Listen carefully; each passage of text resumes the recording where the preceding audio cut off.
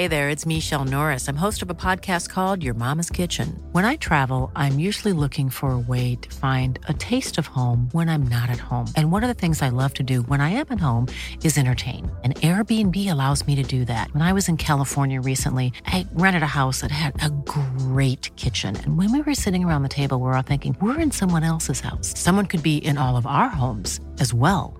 If you have a home, but you're not always at home, you have an Airbnb. Your home might be worth more than you think. Find out how much at airbnb.com/host.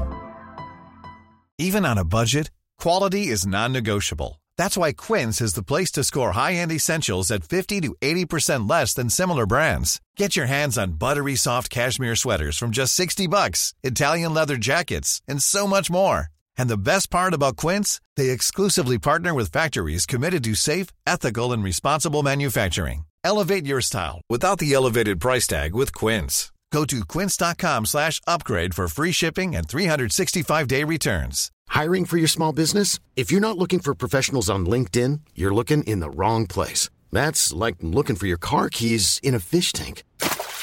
LinkedIn helps you hire professionals you can't find anywhere else, even those who aren't actively searching for a new job but might be open to the perfect role. In a given month, over 70% of LinkedIn users don't even visit other leading job sites. So start looking in the right place. With LinkedIn, you can hire professionals like a professional. Post your free job on linkedin.com/people today.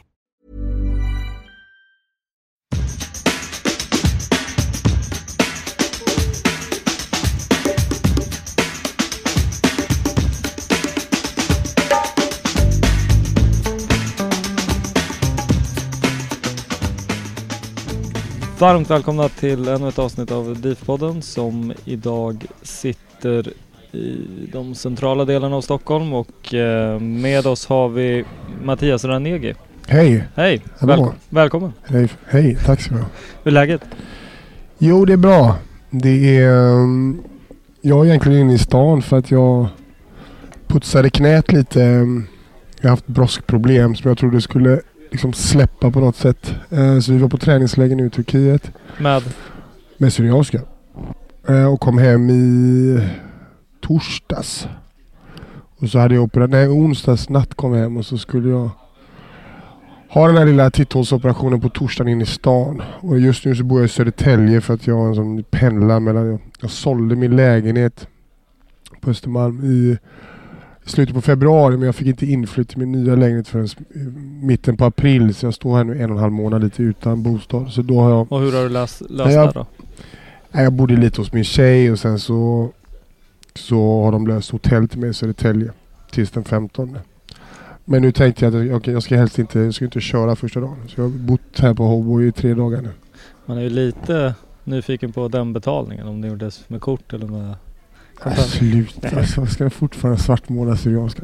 Nej, men du tänker på operationskostnaden? Nej, jag skojar bara. Du tänkte på min hotellvistelse? Nej, jag betalat med kort. Det är klart. Men 5 veckor sa du att du skulle bli borta? Ja, alltså man kan nog börja träna efter 3-4 beroende lite på hur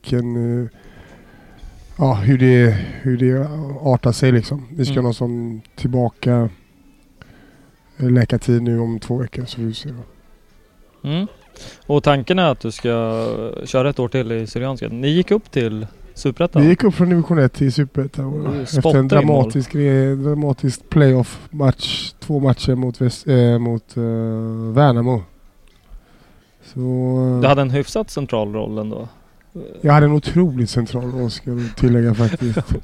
Det var som att jag gjorde 16 mål, men jag tror att jag aldrig varit... De mål jag gjorde var vinstmål alltså. Så jag tror att vi hade 5 tränarbyten, tror jag.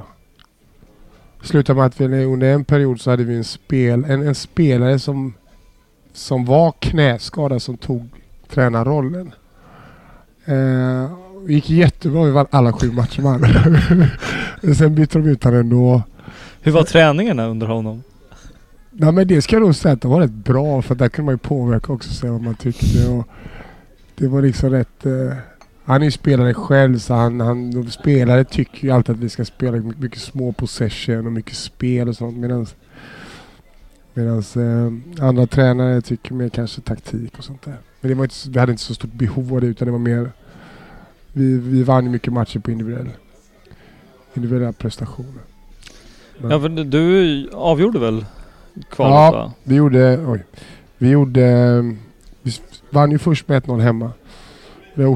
Det fick jag en straff, och sen den andra matchen blev en riktig rysare, för där gör vi 1-0, fast sen gör de 2-1 och trycker på som bara den. Hade 3-1 så hade de gått vidare, men då gör jag 2-2 målet. Det var då jag sträckte upp mina händer. Exakt. Ja. Jo, det är inte jättesnabba kliv där i alltså, det där är så. Såg ni inte han som sprang bakom? Hur snabbt han sprang, ändå kommer han inte kapp. Där måste man se. Killen är nog snabbare än vad det ser ut att vara. Det där är ju små människor. De måste små pendling så de ser snabbt ut. Alltså, sen var det 90 minuter också. Jag kanske inte var så snabbt. Men det var en häftig känsla att få det gjort. Liksom. Så nu vill jag hänga med på den här resan 1 år till med Syrianska. Så förhoppningsvis så. Det är ju så mycket värt för klubbarna också att stanna upp på elitnivå nu när pengarna fördubblas. Både för superettaklubbar och allsvenska lag. Har du haft jag menar 16 mål i division 1? Ja. Någon måste väl ha varit och ryckt i dig, misstänker jag. Alltså nu är det så här att det rycks inte så jävla mycket längre, utan det är mer typ att man har en dialog med, pratar lite med min agent vad jag vill egentligen, men jag känner alltså nu för mig att gå utomlands, det är inte samma pengar som jag gjorde förr i tiden, och känns det inte lika.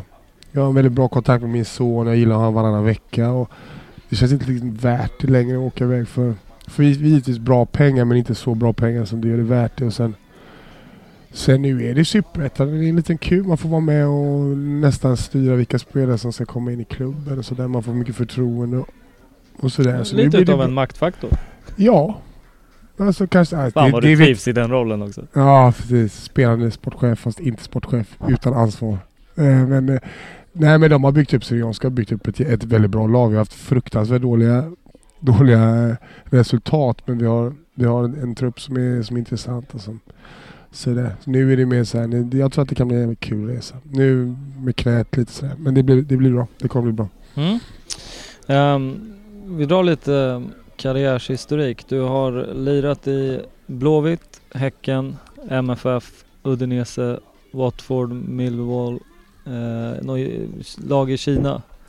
Dalian. Yes. Sen Go Ahead Eagles i Holland spelade. Och sen hamnar du hos oss i Djurgården. Och det är väl främst där vi är intresserade av. Jo, jag förstår det. Det är ändå Djurgårdspodden. Ja. Exakt. Hur var tiden i Djurgården då? Du summerar den. Jo, men den hade ju två sidor på något sätt. Två väldigt så den första tiden var tuff liksom, för mig att komma tillbaks till Sverige och kanske underskatta hela kravet som ändå ställs på en, och vilken nivå ändå allsvenskan har. För när jag lämnade allsvenskan så tyckte jag att jag var alldeles för bra för allsvenskan, och sen komma tillbaka så har man ju det. Man kanske inte tyckte att det krävdes lika mycket jobb som man måste lägga på en så fysisk liga som ändå allsvenskan är. Och sen så tyckte jag inte att vi hade ingen bra trupp när jag kom heller riktigt. Vi hade Harry som var borta, vi hade Krim som var borta. Vi hade egentligen inga anfallare som var i form. Vi hade Johnson visserligen, men han gick rätt tidigt. Och yttrarna funkar inte så bra. Vi var väldigt sådär, vi visste det var inget starkt lagbygge riktigt då, kände jag lite. Sen tyckte jag att vi hade en tränare som var rätt trött. Det vet ni säkert alla om. Jag tänker på Pelle, ja, som hade en rätt steril spelstil, och jag tyckte inte det, ja. Och sen plus då hela Stockholm, komma dit på våren, hade jag varit i Kina 1 år.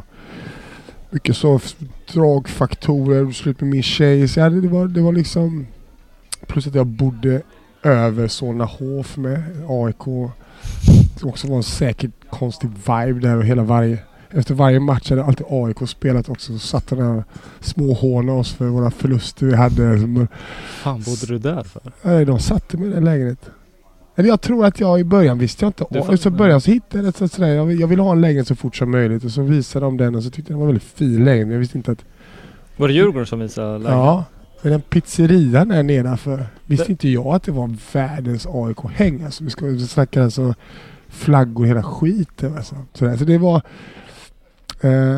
det var väl både lite humoristiskt också. Men sen då liksom att man kände... Det började ju bra med 3 vinster, det var kul, men jag tror att vi alla kände att det här var en temporär... Vi kände nog aldrig riktigt att vi var så pass bra som de 3 första matcherna. Sen vet jag inte... Sen gick det väldigt trögt och vi fick väldigt mycket på. Och då är det rätt tufft att bo mitt i Stockholm. Jag vet att många förväntade sig otroligt mycket mer av mig.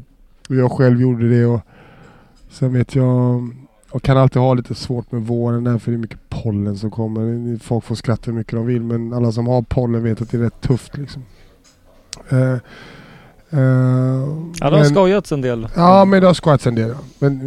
Men har man inte haft pollen så tycker man bara att det är en skojgrej. Men sen så blev det ju en vändning där, och sen så tror jag att vi fick in en ny tränare och det vände snabbt. Vi slog Blåvitt, vi slog Malmö, vi slog lag som jag tror att Djurgården tyckte om att slå.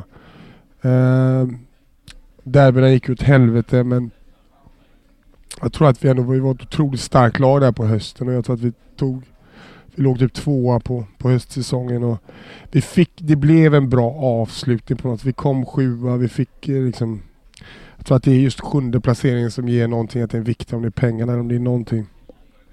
Och det blev en bra avslutning. Jag är väldigt tacksam för det, att folk fick till slut se mig med bättre ögon än början kanske. Jag var nog viktig för Olungas försäljning i hela den biten. Så jag kände också att det var, även om det inte blev så det blev, men det var, vi saknade Kerim och Haris definitivt. Jag tror att hade vi haft dem så jag tror att vi hade haft mycket mer bättre lyckad säsong med Olunga, och jag kom i form också. Jag tror att det hade varit livsfarligt där. Hur... Det är lite, du nämner relationen till Pelle. Hur lätt är det att, alltså hur går snacket när det går dåligt, och alltså hur var dialogen med Pelle? Kommer du med liksom ja, men alltså jag gick in och drog vårt lag att vi skulle ta upp det här i grupp med han, för att många hade ju haft han under år som gick bra med, så det var många som hade liksom ändå lite förtroende att det här kan på något sätt vändas, men samtidigt visste alla att vi måste göra någonting innan det liksom, jag tror vi hade tagit ett par poäng på 9 matcher. Det var kris liksom, i alla fall i min värld. Det var ju samma sväng som Djurgården förlängde med Pelle. Ja, precis, och jag tror vi kanske det har varit bättre för dem om de har haft en dialog med oss från början, klubben. Jag tror att jag sa det, men jag har alltid varit väldigt verbal, och jag tror att vi kanske skulle egentligen, i alla fall när vi tog det här med Pelle som grupp, så tog han det här på ett väldigt fel sätt. Han blev väldigt han blev defensiv och tyckte då att han ville prata med alla oss enskilt, och det liksom, han hade väldigt lågt tak för liksom diskussion om spelsätt. Han hade gjort det på sitt sätt. Han tyckte han skulle göra det på sitt sätt. Och jag tror att det var det hans fall blev på något sätt. Kanske väldigt ovan position. Ja, men han hade spelat i Gävle. Vem fan säger det? Ingen som säger ifrån i Gävle. Liksom. Komma till Djurgården. Han hade 2 år som var bra, hyfsat bra. Och det var väl första hans period där han kände okej, fan nu vet inte jag om jag har lagets förtroende. Och sen så rörde jag väl lite om där också, eftersom jag ändå var den profilen som jag var. Men jag får ändå säga att det blev väldigt bra till slut. De behövde det. Jag vet att, för att vi spelade inte heller. Det är en sak om man spelar bra fotboll och man får inte resultat med sig, men vi spelade inte bra. Vi hade ingen fantasi. Vi var väldigt låsta till våra uppspel och hur vi tänkte fotboll, och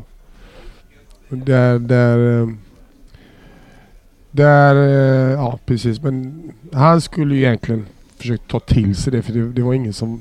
Vi alla har respekt för en tränare, men vi vill också bli hörda som fotbollsspelare, hur vi tränar och sådär. Inte bara, vi är liksom inte robotar.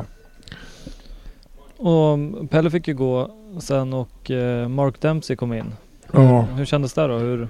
Ja, det kändes bra från första stunden, för det var en typisk engelsk tränare med hela go, och han visste att han kom till en fin klubb, han visste att han hade bara saker att vinna liksom.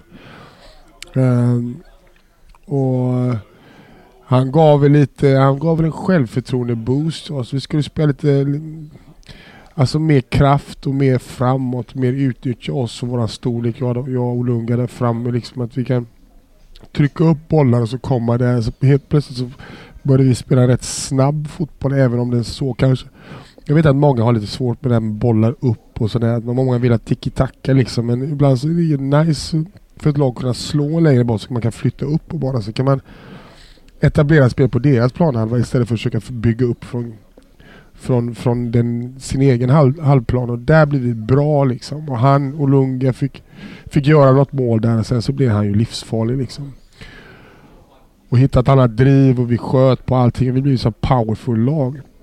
Och sen hade han väl lite flyt där att vi vann den första matchen där, för jag tror när vi slog Blåvitt där den matchen, när han tog över, så sa vi fan alltså, vi massakrerade ju Blåvitt här nu, så nu kör vi vidare. Sen så hade vi 3 matcher, för jag tror att det var precis där de bytte, att vi hade Malmö, Blåvitt, hade vi något derby också. Vi hade 3 riktigt jobbiga matcher, vi hade inget självförtroende egentligen, och där kunde det ju egentligen gått hur dåligt som helst. Men så ibland, jag har nog aldrig haft en tränare som kommer till lag som får den effekten på ett lag.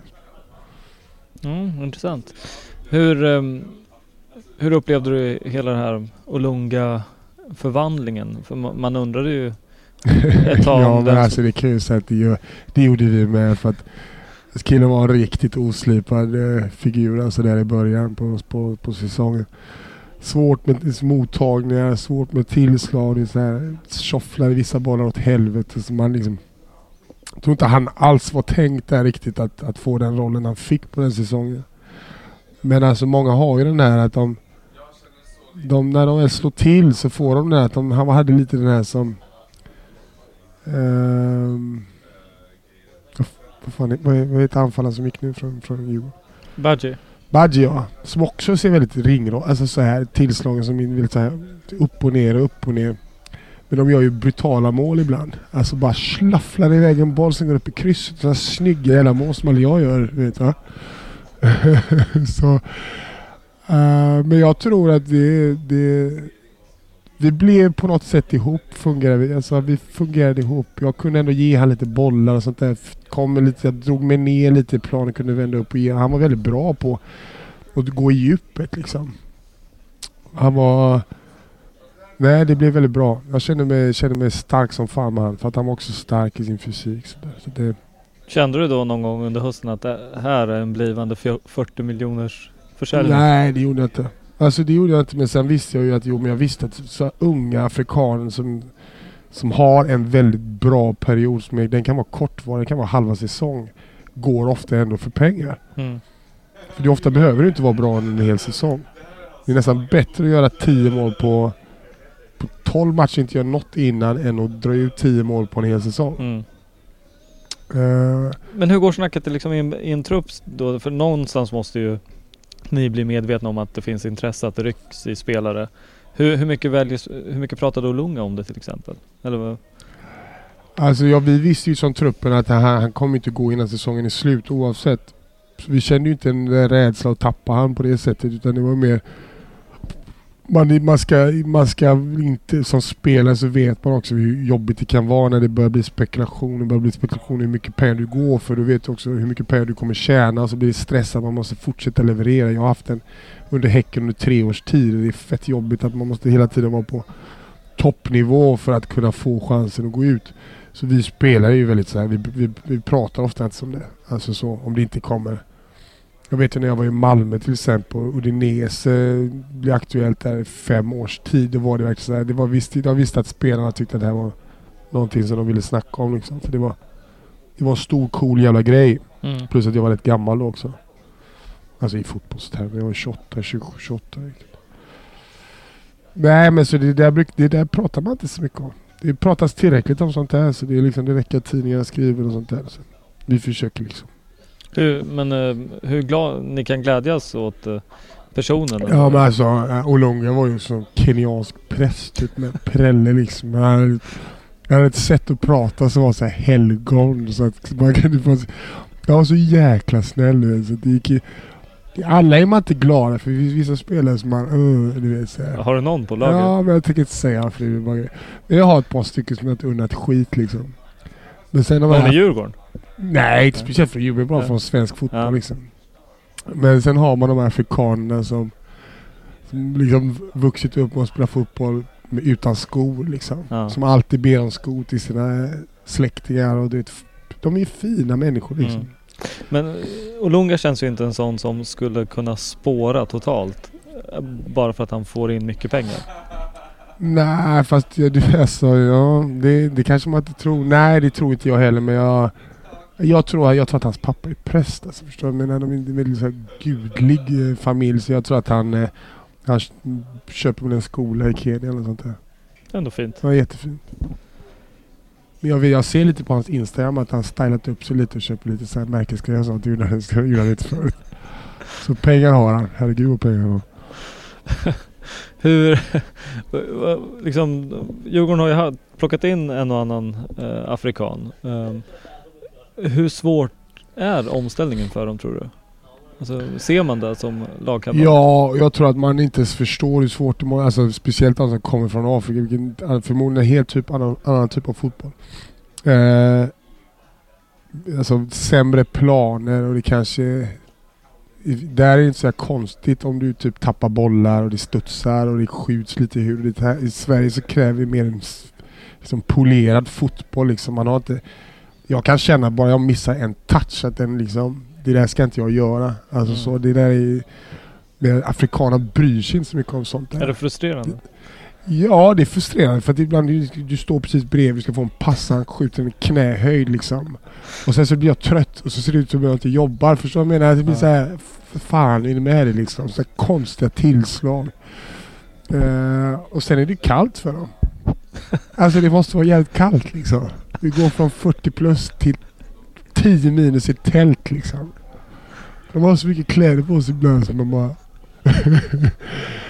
Nej, jag tror att det är men det är fantastiskt att de ändå lyckas liksom. De ändå... Nej, men sen har Bosse gjort en jävla bra scout. Jag ska fan ha det. Det är liksom, det är inte så många som lyckas göra de försäljningar som man gör. Nej, inte så frekvent. Nej, det är liksom... Har du någon koll på dagens Djurgården? Ja, jag var på derbyt i kuppen mot Hammarby där. Vad tyckte du? Det var en rätt trött match. Det var en match som ändå spelades okej, men som liksom aldrig blev farligt. Och man märker ju kanske att det är lite tunt där uppe på toppen. Jag vet inte vilken form Djurgårdens anfallare är, men det kändes som att det hade behövts lite mer tyngd. Jag tycker Kevin och Karlsson funkade riktigt bra på mittfältet. De var riktigt duktiga och försvaret är ju stabilt, men där uppe tyckte jag att det hände aldrig någonting. Liksom hade du och Boja gjort det bra ihop? Ja, det tycker jag. Life is full of awesome what-ifs, and some not so much, like unexpected medical costs. That's why United Healthcare provides Health Protector Guard fixed indemnity insurance plans to supplement your primary plan and help manage out-of-pocket costs. Learn more at uh1.com. Hey there, it's Michelle Norris. I'm host of a podcast called Your Mama's Kitchen. When I travel, I'm usually looking for a way to find a taste of home when I'm not at home. And one of the things I love to do when I am at home is entertain. And Airbnb allows me to do that. When I was in California recently, I rented a house that had a great kitchen. And when we were sitting around the table, we were all thinking, we're in someone else's house. Someone could be in all of our homes as well. If you have a home, but you're not always at home, you have an Airbnb. Your home might be worth more than you think. Find out how much at airbnb.com/host. Millions of people have lost weight with personalized plans from Noom. Like Evan, who can't stand salads and still lost 50 pounds. Salads generally for most people are the easy button, right? For me, that wasn't an option. I never really was a salad guy. That's just not who I am. But Noom worked for me. Get your personalized plan today at Noom.com. Real Noom user compensated to provide their story. In 4 weeks, the typical Noom user can expect to lose 1 to 2 pounds per week. Individual results may vary. Men du har väl Det är klart jag har. Jo, men det är klart jag hade. Sen är det inte jag som värvar mig själv.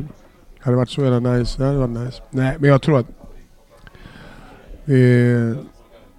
det finns nog en del politik och hur man vill gå vidare. Och sen så, jag var inte helt rumsren i Djurgården heller. Liksom. Alltså och sen så spelade division 1 förra året. Så jag tror att Djurgården ville från början få in ett riktigt superlag. Det fick de ju med Boja. Men jag tycker att det behövs någon som kan ta de fysiska duellerna, som kan skarva ner, som kan vara farlig i box och som kan liksom... Det låter som en Ranegi, eller hur?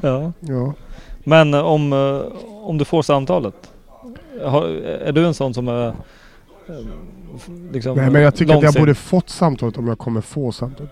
Då borde jag redan fått samtalet. Alltså det känns inte... Ja, det var ju under 3 månaders tid som jag gjorde ändå. Visar att jag fortfarande gör mål och division 1, men du spelar också med sämre spel. Jag är helt övertygad om att jag hade gjort det jättebra i Djurgården fortfarande. Men får vi se i sommaren, får vi se nästa år. Har du 10 mål i dig i Allsvenskan? Ja, definitivt. Det är det som jag ger ju han 10 extra mål. Så. Ja, men det behövs, oavsett om det är jag eller inte, så tycker jag att det behövs en kraftmaskin som tar stryk åt Boja.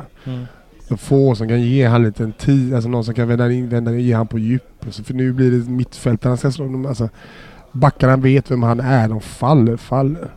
Och faller så behöver du någon som kan vända upp också. Och just det fanns inte mycket av det i Hammarby nu, eller mot Hammarby sedan.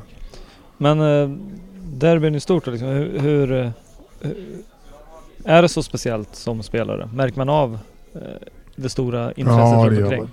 Hur mycket vill du vinna ett derby? Ja, men alltså speciellt de åren innan jag spelade jag i Malmö derby, och det var varenda derby, det var inte ens en match nästan mot Helsingborg. För när jag spelade där så var vi väldigt, väldigt starka. Men det är den minuscykel som man kom in till Djurgården, när det är så här, hur fan ska vi göra det här nu liksom? Och sen vi hade den matchen mot 2-0, du vet, vi verkligen, du vet, vi var bra, vet, ändå så blir det som att man kastar in boll till slut. Ja. Och det är så mycket för klubben, för fansen och för Bosse och för liksom alla runt omkring, att de blir så jävla ledsna när man torskar igen liksom. Vi tänker mycket 3 poäng. Vi behöver ta 3 poäng med. Så det är, så slutändan så är det ju 3 poäng vi slåss om, men jag tror också när man har torskat mot ett lag för många gånger så vill man ju, det är ju samma spelare. Man vill ju vinna till slut. Snackas det nog i truppen innan ett derby? Eller då på din tid? Ja, men det var typ en annan koncentration. Du vet, kanske spelarna visar lite extra att de vill vinna. Sen är det mer snack nu att nu fixar vi det här, och du känner det om du läser tidningen, du känner det på viben, du märker folk på arenan, det är mer tifos och sådana bitar. Vad tycker du om den biten då? Nej, jag älskar sånt. Jag älskar tifos. Bengal är nice också. Även om man inte får säga det, men det är klart du får. Ja. Men det är inget som rör dig i ryggen om du får stå 10 minuter? Nej, extra? Alltså vi vet om det ändå att det blir så. De alla säger det innan att det kommer bli så. Nej.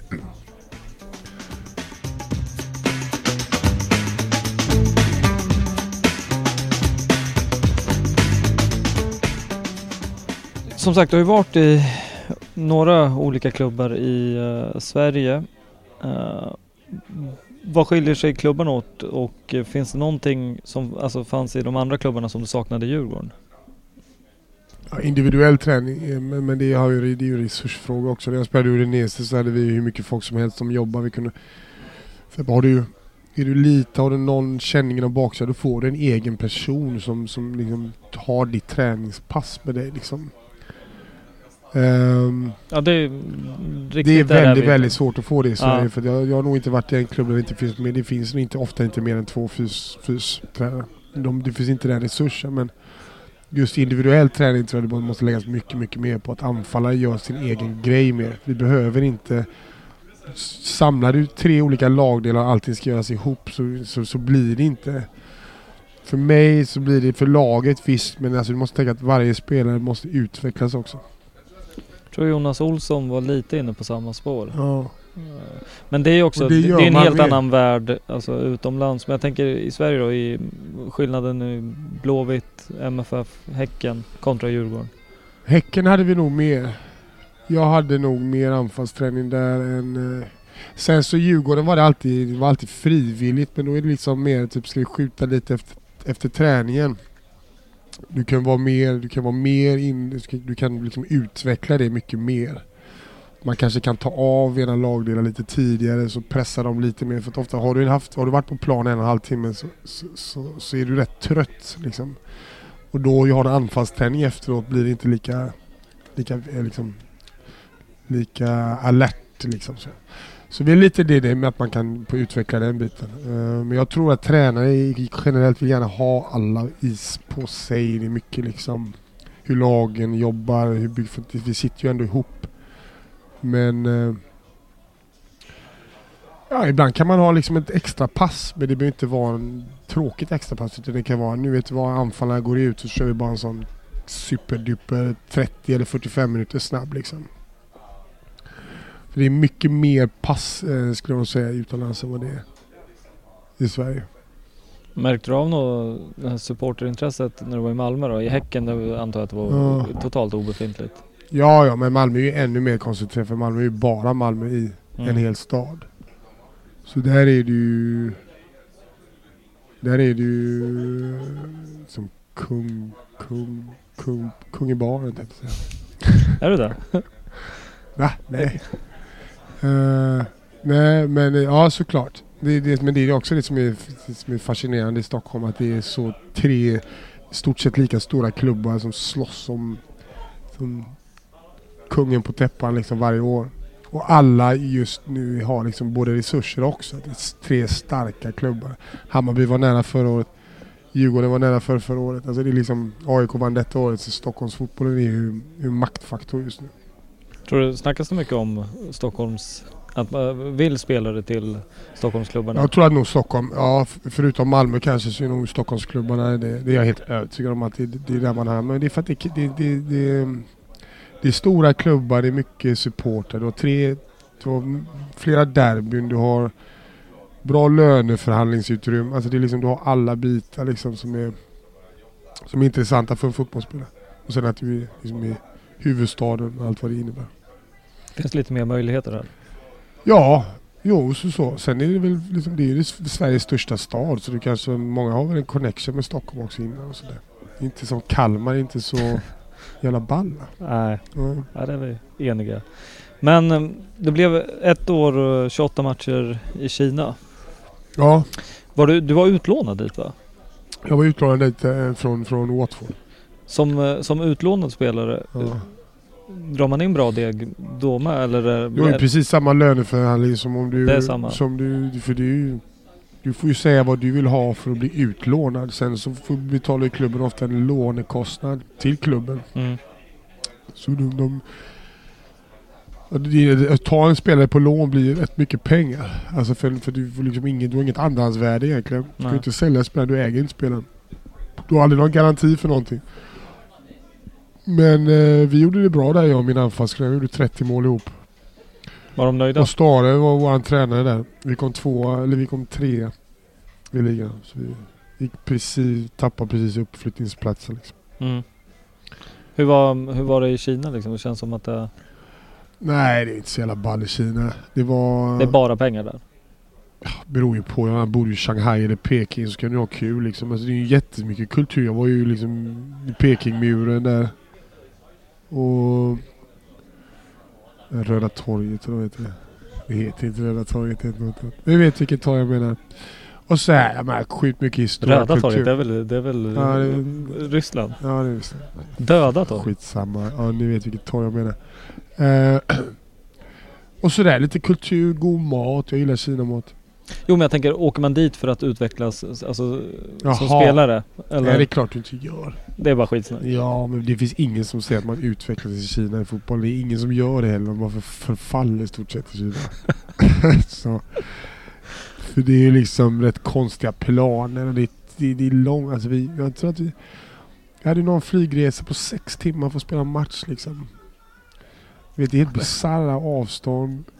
Är det mycket folk på läktarna? Kineser är konstigt dålig luft. Ibland är det jättemycket folk, ibland är det ingen folk. Vi spelade på något universitet en gång. Utanför universitet alltså. Det fanns ingen arena ens. Springer man runt och är helt fett avlönad och så bara, vad fan händer? Vart är jag? Tycker du att det var värt det? Ja, alltså det var det. Alltså så. Sen kunde jag kunde varit kvar i Watford visserligen. Jag kanske hade spelat i Premier League idag, det vet jag inte. Så det går ju inte heller. Men det var... Jag tjänade mycket pengar, jag fick köpa mitt hus i Mexiko och säga vad man vill. Men det var också en upplevelse att bo i Kina ett år. Ja, du är åtminstone uppriktig. Mm. Men berätta mer om Mexiko. Hur får man för sig att köpa ett hus i Mexiko? Jag var alltid ute efter att köpa ett... Vissa vill köpa ett sommarhus i Stockholm. Jag ser inte riktigt varför jag skulle vilja ha ett sommarhus ett par mil ifrån där jag bor. Eller jag förstår, men det är inte jag. Så var jag ute efter att köpa någonting i Sydamerika. Och sen när jag bodde i England så var det en tjej som blev min kompis. Hon åkte alltid till Tulum hela tiden. Så då var under den tiden som jag var inne på att ska köpa något i Brasilien eller Colombia eller olika ställen. Men så började jag googla det här stället Tulum och så såg jag att det har varit massa recensioner i New York Times om det här nya bohemparadiset typ Ibiza fast i Mexiko. Jag älskar mexikansk mat, jag älskar värmen i Karibien. Och sen så kom jag i kontakt med mäklare där och sen så bara helt plötsligt köpte jag ett ställe där. Storkåk? Ja, den är stor. Den är typ, det är en sån, ska man säga. Det är typ 7 townhouse-lägenheter som sitter ihop. Typ så har man gemensam pool och du vet lite jacuzzi på taket och sånt där. 150 kvadratmeter. Hur ofta är du där då? Jag har nog varit där varje år nu i 4 år tror jag. Har hört någon historia om någon festnatt i... Jaha, Pablo Escobar. Ja, men det är inte så jävla märkvärdigt egentligen för han hyr ut det. Det är som att du kan gå dit på dagarna också. Så det var inget roligare än så?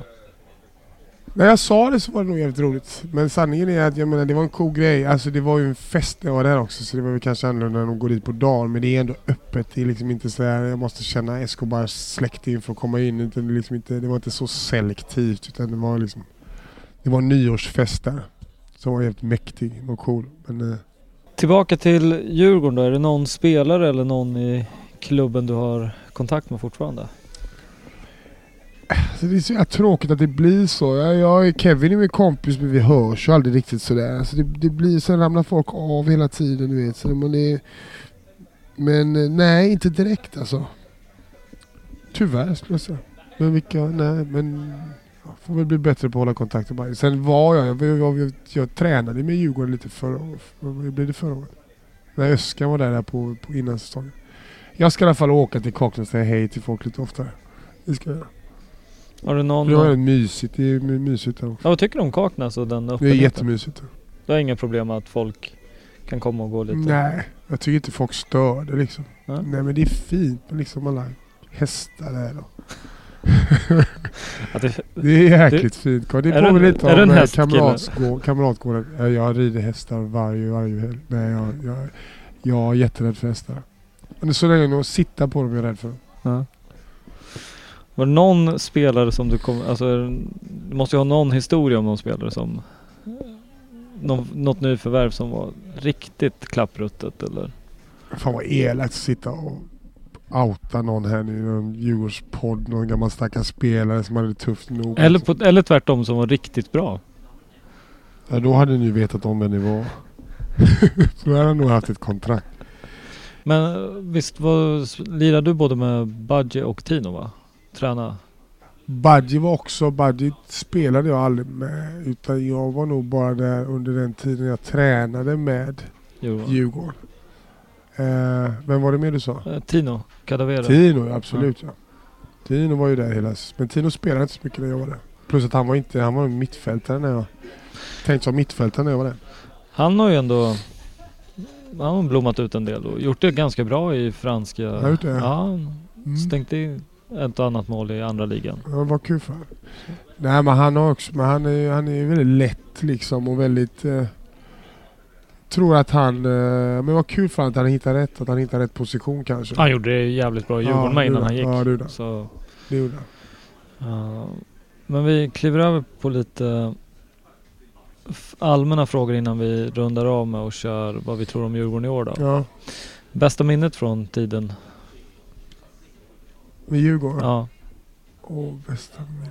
Jag tror att det var vändningen. Jag tror att det var den vinsten mot Djurgården. Alltså mot Blåvitt. Alltså det finns ju säkert minnen som inte jag tänker på nu. Men just på någonstans där jag kände fan det här blir ändå bra liksom. För jag kände att vi stod sjukt stilla med Pelle och vi fick in en ny tränare. Vi vann första matchen. Vi fick sån god hela laget liksom. Det var en stor klubb vi slog.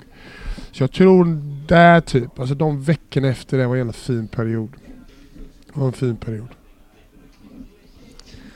Ja, det är ju några frågor som jag vet inte om de är så lämpliga att ta med här. Men favoritvin?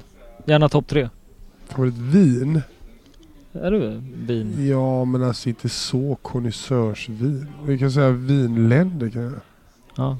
Italien, Frankrike, Sydafrika. Bra.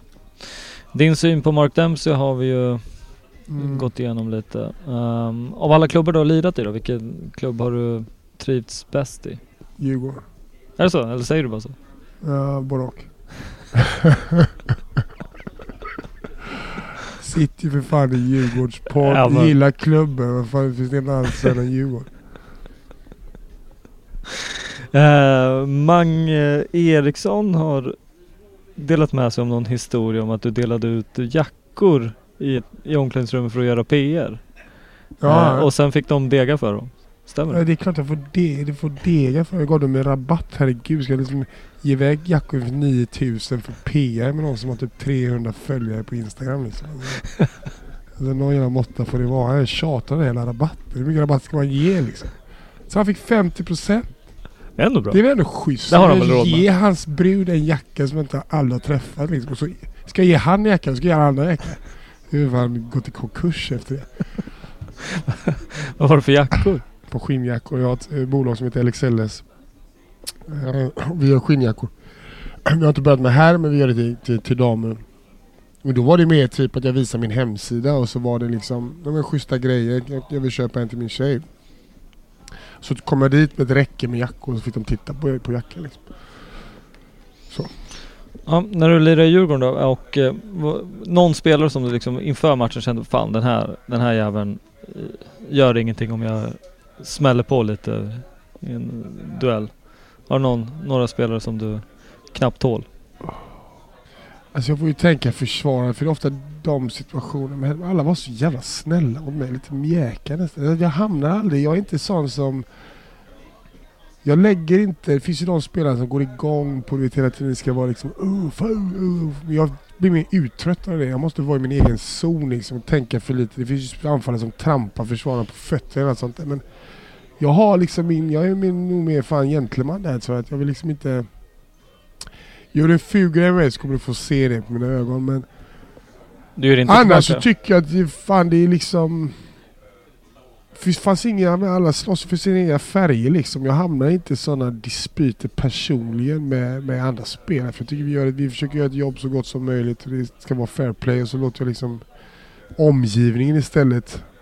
Jag kan ju gå skjut igång på att jag märker att det liksom läktar, du vet, det är olika dynamiker, man har olika perioder när vissa läktare hörs mer än andra. Det går jag igång på, med det här, du vet, det här person. Jag har liksom inga som jag tänkte. Så det är inte lätt att psyka ut dig som, alltså på plan?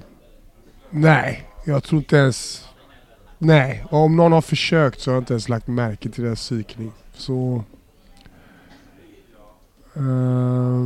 jag vet att hade jag suttit med och tänkt längre på det här så hade jag säkert kommit på några gamla. När man var lite mer färsking så var det nog mer folk som var på. Men inte så här vad jag kommer ihåg.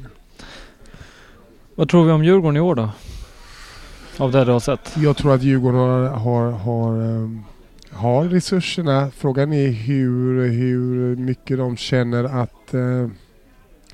att de vill sprätta pengar. Men nu har vi gått så lång tid så Jag tror att de ser lite hur det kommer gå till sommaren, och går det inte som de vill så kommer jag göra supersatsning i sommar. Jag tror att det ska bli intressant att se anfallssidan. Det är inte garanti att Torre gör massa mål, och gör inte han det, då vet inte jag vem som ska göra det. Och det är alltid farligt när du lägger all krut på en spelare, eller när du liksom har målen i en spelare. Alltså lag som går bra har ofta målen utspridda på i alla fall 4-5 spelare liksom. Så det är där jag tror att stabilt försvar. Jag tror att det kommer att hållas många nollor och tryckt på det planet. Mittfältare kommer Ajdarevic är en bra spelare, men inte heller någon som gör mycket mål. Så det är väl mest målen som ska bli intressant. Går de in så tror jag att det kan gå hur bra som helst. Djurgården har ju en nytt tränarpar i Kim och Thomas. Ja. Funderingar där? Nej, men det är intressant. Jag kan inte så mycket om dem, men det är nog intressant. De har gjort väldigt bra grejer med Sirius, som alla vet om. Och kan vara bra med två olika. Jag har alltid trott, jag kan vara lite svårt som spelare ha det, för man vet inte riktigt vem som bestämmer, men är de bra på att hålla en röst ihop så är det nog bra att de kan få bollar, och de har ett eget bollplank som man respekterar på samma sätt och sådär. Så jag tror att men får de inte resultat i början så blir det stormigt liksom. Så är det ju. Men jag tror att det kan bli jätteintressant. Jag följer allt allsvenskan, så det ska bli kul att se. Hoppas vi vinner lite derbyn också. Kul. Kommer du vara på plats någonting? Derbyn är definitivt plats. Sen kommer vi spela förmodligen också samtidigt ibland. Men jag tycker det är kul att gå på Djurgården, så det ska jag. Och en uppmaning till publiken: sluta inte med tifon. Sluta inte med tifon. Vågar inte säga någonting om bengalerna. Kom igen, du är inte den. Sluta inte med bengalerna heller. Vi spelar, tycker det är coolt. Det är nice. Det är feeling. Sen är det lite töntigt när det bara är en bengal. Jag har inte förstått med det. Jag såg Hammarby säga att det var de hade en bengal. Har du sett typ Galatasarays träningar och sånt?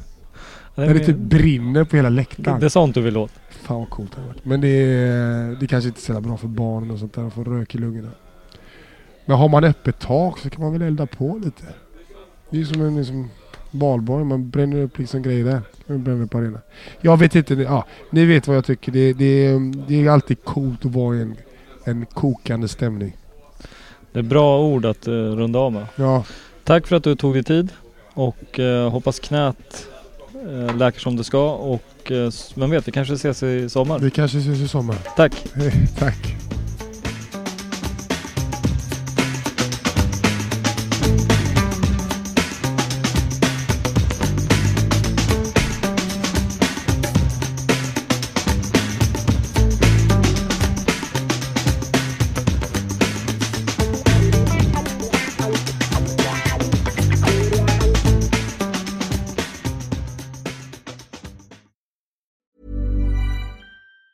Even on a budget, quality is non-negotiable. That's why Quince is the place to score high-end essentials at 50 to 80% less than similar brands. Get your hands on buttery soft cashmere sweaters from just $60, Italian leather jackets, and so much more. And the best part about Quince, they exclusively partner with factories committed to safe, ethical, and responsible manufacturing. Elevate your style without the elevated price tag with Quince. Go to quince.com/upgrade for free shipping and 365-day returns.